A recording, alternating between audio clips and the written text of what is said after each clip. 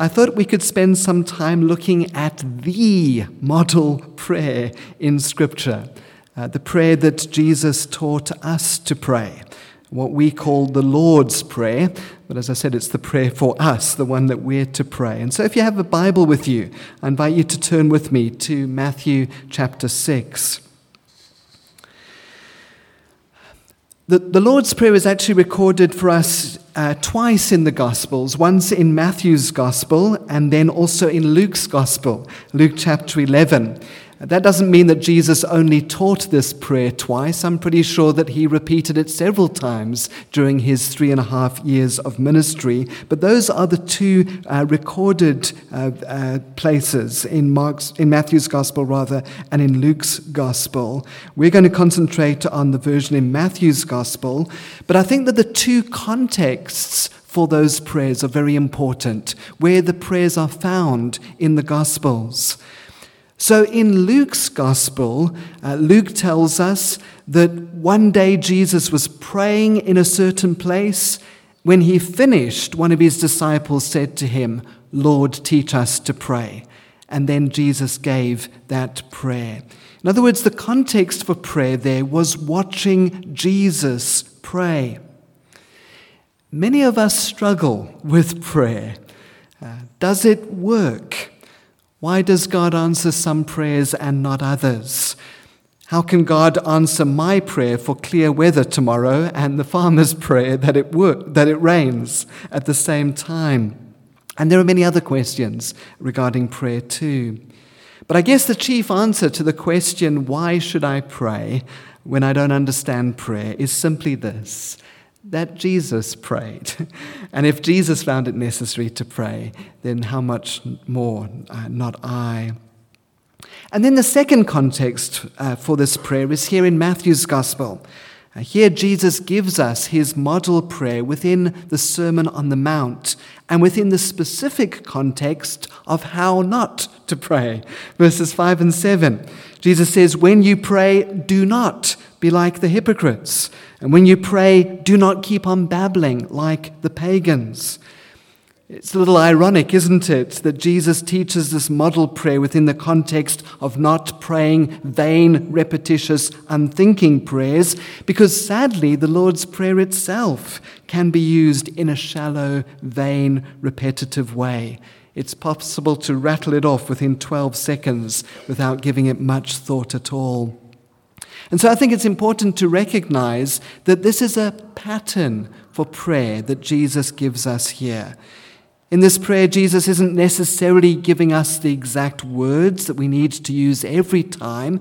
He says this is how you should pray, not this is what you should pray.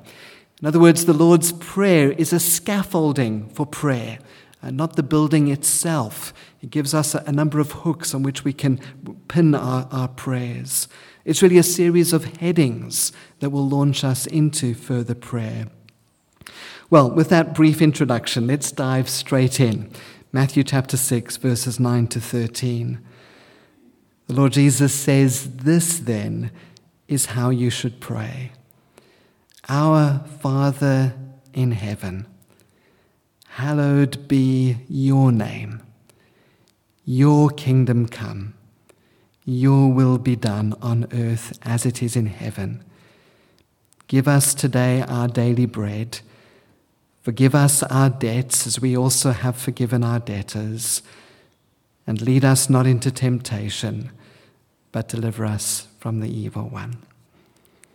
This is God's word. Let's pray together. Holy Spirit, we ask that you who inspired these words, Lord Jesus, you who spoke these words, Father, to you whom these words were addressed, we ask our triune God that you would come and apply these words deeply and personally to each one of us this morning. In Jesus' name, amen. So this morning we're going to zoom in on that first phrase of the prayer, our Father in heaven. How many of you remember sitting in English classes and learning or going through that lesson on letter writing? I remember having to sit and write imaginary letters to imaginary people, and you had the formal letter, to whom it may concern, dear sir, madam, and your address had to be on the one side and their address had to be on the other side. And then there was the informal letter, dear Pete, and there was a lot of time spent on learning the correct way to address someone in writing. And nowadays, I believe children are taught how to compose formal WhatsApp messages, but in our day it was letters. Well, when it comes to the Lord's Prayer, many people think that this first line has to do with the correct form of address, the right etiquette or protocol for prayer, that this is the correct form of address, maybe even a formula that guarantees a favorable answer. But that's not the case. What this first line of the prayer does is to orientate us in prayer. I'm sure that many of you, like me, use Google Maps to help you when you're driving somewhere where you don't know the directions. Or maybe you've traveled with one of your children or grandchildren, that magical voice that comes out of your phone and says, in 800 meters, turn left. My one often says, when possible, make a U-turn. But I find it really amusing when you switch on Google Maps and you start heading out in your car. One of the first things it often says to me is, head north. And I want to shout and say, well, if I knew where north was, I wouldn't be using Google Maps in the first place.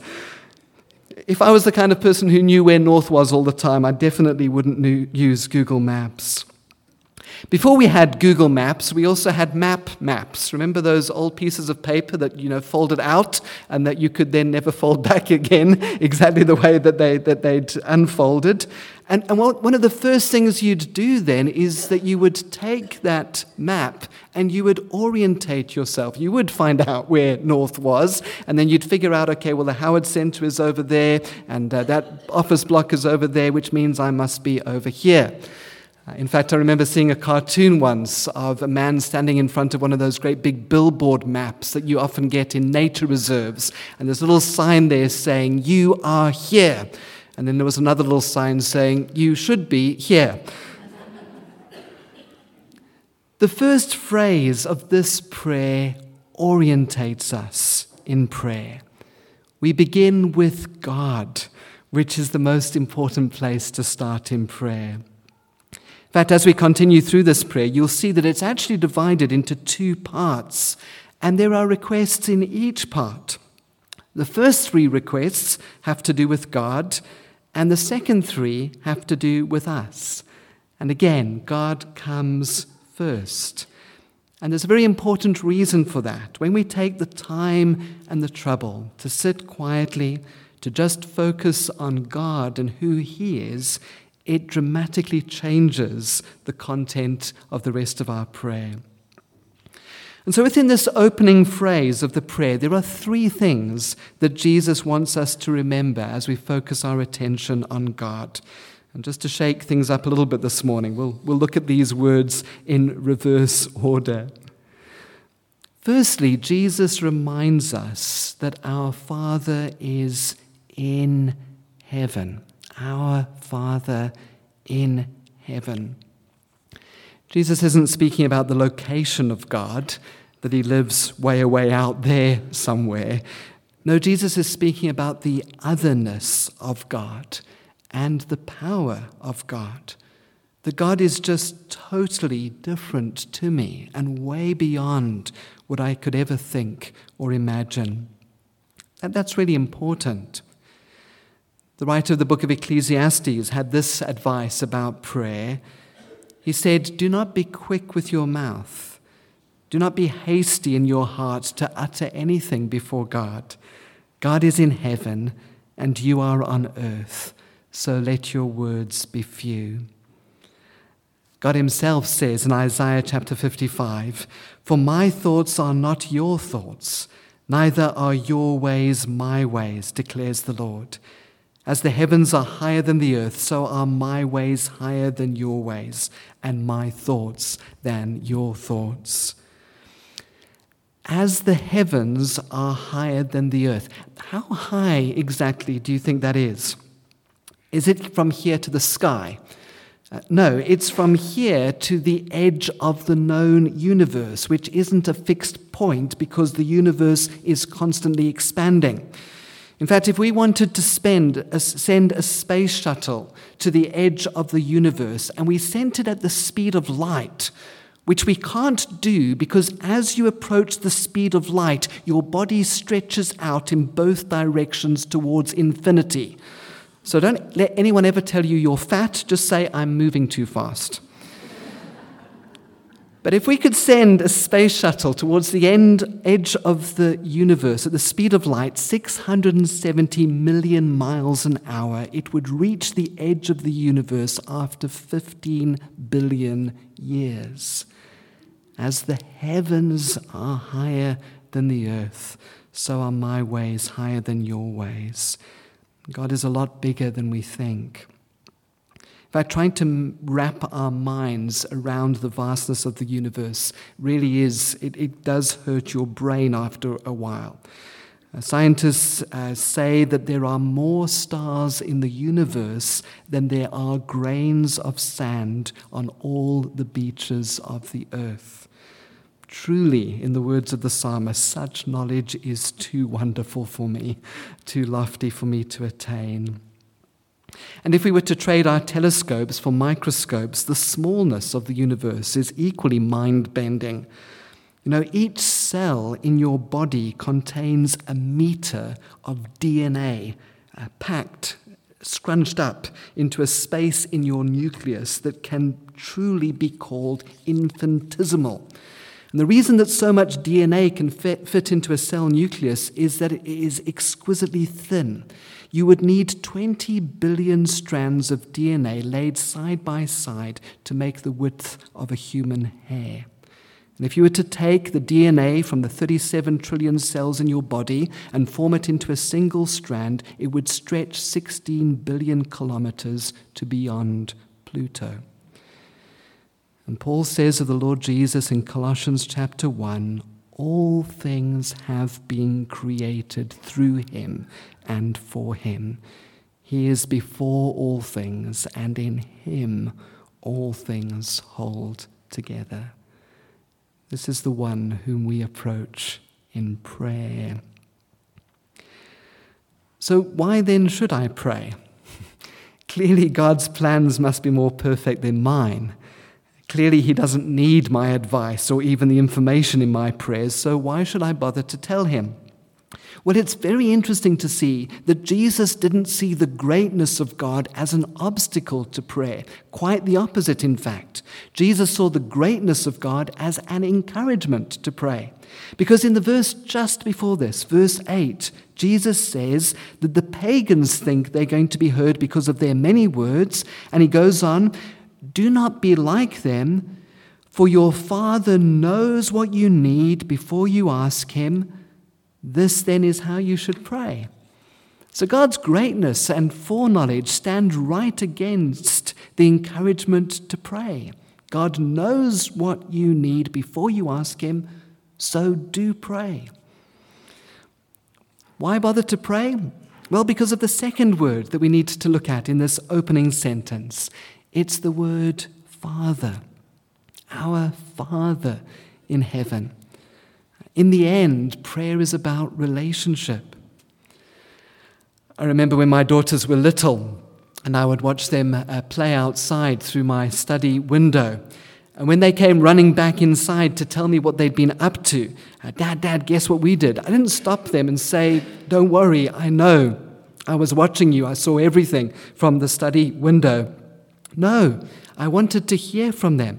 I wanted to know what they'd been doing. I loved to hear from them. I wanted to hear their version of the events and what it had meant to them. In his book, Prayer, Does It Make Any Difference? Philip Yancey writes this. Why pray? Evidently, God likes to be asked. God certainly doesn't need our wisdom or our knowledge, nor even the information contained in our prayers. But by inviting us into the partnership of creation, God also invites us into relationship. God is love, said the Apostle John.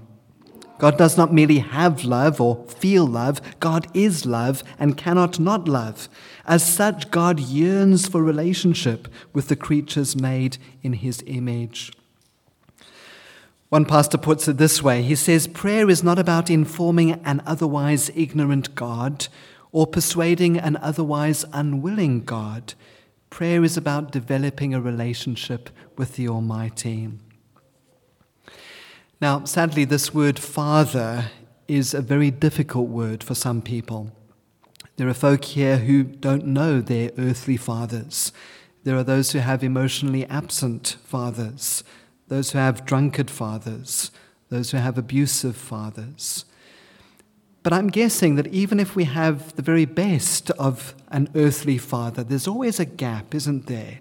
There's a gap between the father that we have and the Father that we long for. And when Jesus calls us to address God as Father, he was thinking of the best possible Father, the Father whom we long for, the Father whom we truly have. In the book of Deuteronomy, Moses looks back over the Israelites' trip from Egypt to the Promised Land, and he says this, "You saw how the Lord your God carried you as a father carries his son all the way you went until you reached this place." But there's a very important other aspect to the word Father. When Jesus said, call God Father, he wasn't speaking about the universal brotherhood of man and the universal fatherhood of God. No, we can only call God Father out of our relationship with Jesus. So interesting in the Gospels that whenever Jesus prayed, he prayed my Father. He never prayed our Father. When Jesus addressed God, he always prayed my Father. Except once. Do you remember? It was from the cross. Jesus called out, my God, why have you forsaken me? In other words, as Jesus took my sin and your sin on himself, he was separated from his Father. Jesus was forsaken by the Father so that we may never, ever be forsaken by the Father. Jesus gave up his right to call God Father, a right which he had every right to from all eternity, so that we, who have no right whatsoever to call God Father, may now call him Father. It's only through Jesus that we get to address God as our Father. In 1 John chapter 3, the Apostle John marvels, and he says, how great is the love the Father has lavished on us that we should be called children of God. Maybe we could change that around slightly to say, how great is the love God has lavished on us that we should call him Father. And so in one sense then, this isn't a prayer for anyone. This is a prayer for disciples, for those who know and love Jesus, for those who follow him, for those whose lives have been changed by him, for those who've accepted his death for them and seek to live the rest of their lives for him. Of course, if you're not a believer this morning, the Lord's Prayer would be a really great place to begin. But this isn't something that we mindlessly repeat. It comes out of relationship with God through our Lord Jesus Christ. And then finally, just that first word in the prayer, the word our. It's our Father in heaven. It's a very significant little word, because if you look carefully through the prayer, you will see that the word our appears 4 times, the word us appears 4 times, the word we appears once, and the words me, my, and I don't appear at all. Why does Jesus give us this word our? Is it because he expects that this prayer will be prayed by congregations in churches and cathedrals? I don't think so. Jesus has just said in verse 6, when you pray, go into your room, close the door, and pray to your Father. He's not saying that we can't use the Lord's Prayer together, but he's clearly imagining that we'll pray it by ourselves. And yet Jesus sees that as we pray this prayer privately and individually, we're not praying this prayer alone. I'm still to pray, Our Father. The prayer always is prayed with the wider community in mind. You see, sadly, much of our modern world is very individualistic. So we speak about knowing Jesus as your personal Savior. We talk about having a personal quiet time. Even some of our songs focus on ourselves as individuals. But while God is indeed interested and knows us as individuals, the New Testament speaks about God building a people, a nation, a kingdom, a family. God's work is not about making a whole lot of new individuals. God is building a new people who will love and serve him and be an example to the world. And that's reflected in one of the great benedictions that we have in the Bible, in Revelation chapter 1, where John writes, "To him who loves us and has freed us from our sins by his blood, and has made us to be a kingdom and priests to serve his God and Father, to him be glory and power forever and ever." We're part of a community, a family, and we have to pray with the rest of the family in mind. In fact, the measure of our spirituality is not in how much we pray, but in how much we love our fellow believers, and in particular, those fellow believers that we find it difficult to love. And that word "our" reminds us of that. The church down the road that is doing so well, God is their Father too, our Father. That church that's struggling, God is their Father too, our Father. That person in church who doesn't like me, God is her Father too, our Father. That person who I find difficult and irritating, perhaps whose theology I don't agree with, who has a different personality to me, who I would like so much better if he were more like me, God is his Father too, our Father. And that word "our" then orientates me on a horizontal level. I'm part of a community, a specific community known as the Classic Congregation, which is part of a much wider community known as the Pinelands Baptist Church, which in turn is part of a much broader community, the Christian Church in South Africa, which in turn is part of a worldwide body, the Church of Jesus Christ, whose true number and identity are known by God alone. So may I encourage us then that when we pray this week, remember Jesus begins by saying, when you pray, that when we pray this week, that we would sit quietly for a moment and we would begin our prayer by saying, Our Father in heaven. Let's pray together.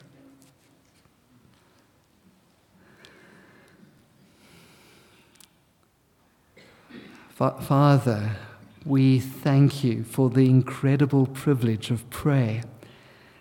We remember how the priest in the Old Testament could only enter the most holy place once a year, and only with the blood of an animal that had been sacrificed. Just once a year he could go behind the curtain.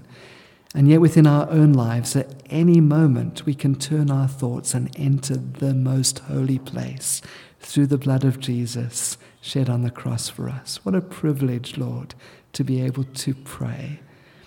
And we do ask, as the disciples asked, that you would teach us to pray, that you would help us and guide us even over the next few weeks, but that we would just do the simple task of keeping it up, keeping it going and keeping it honest. We thank you for this privilege, and we ask again that you'd continue to lead us as a church and as individuals. We thank you. In Jesus' name, amen.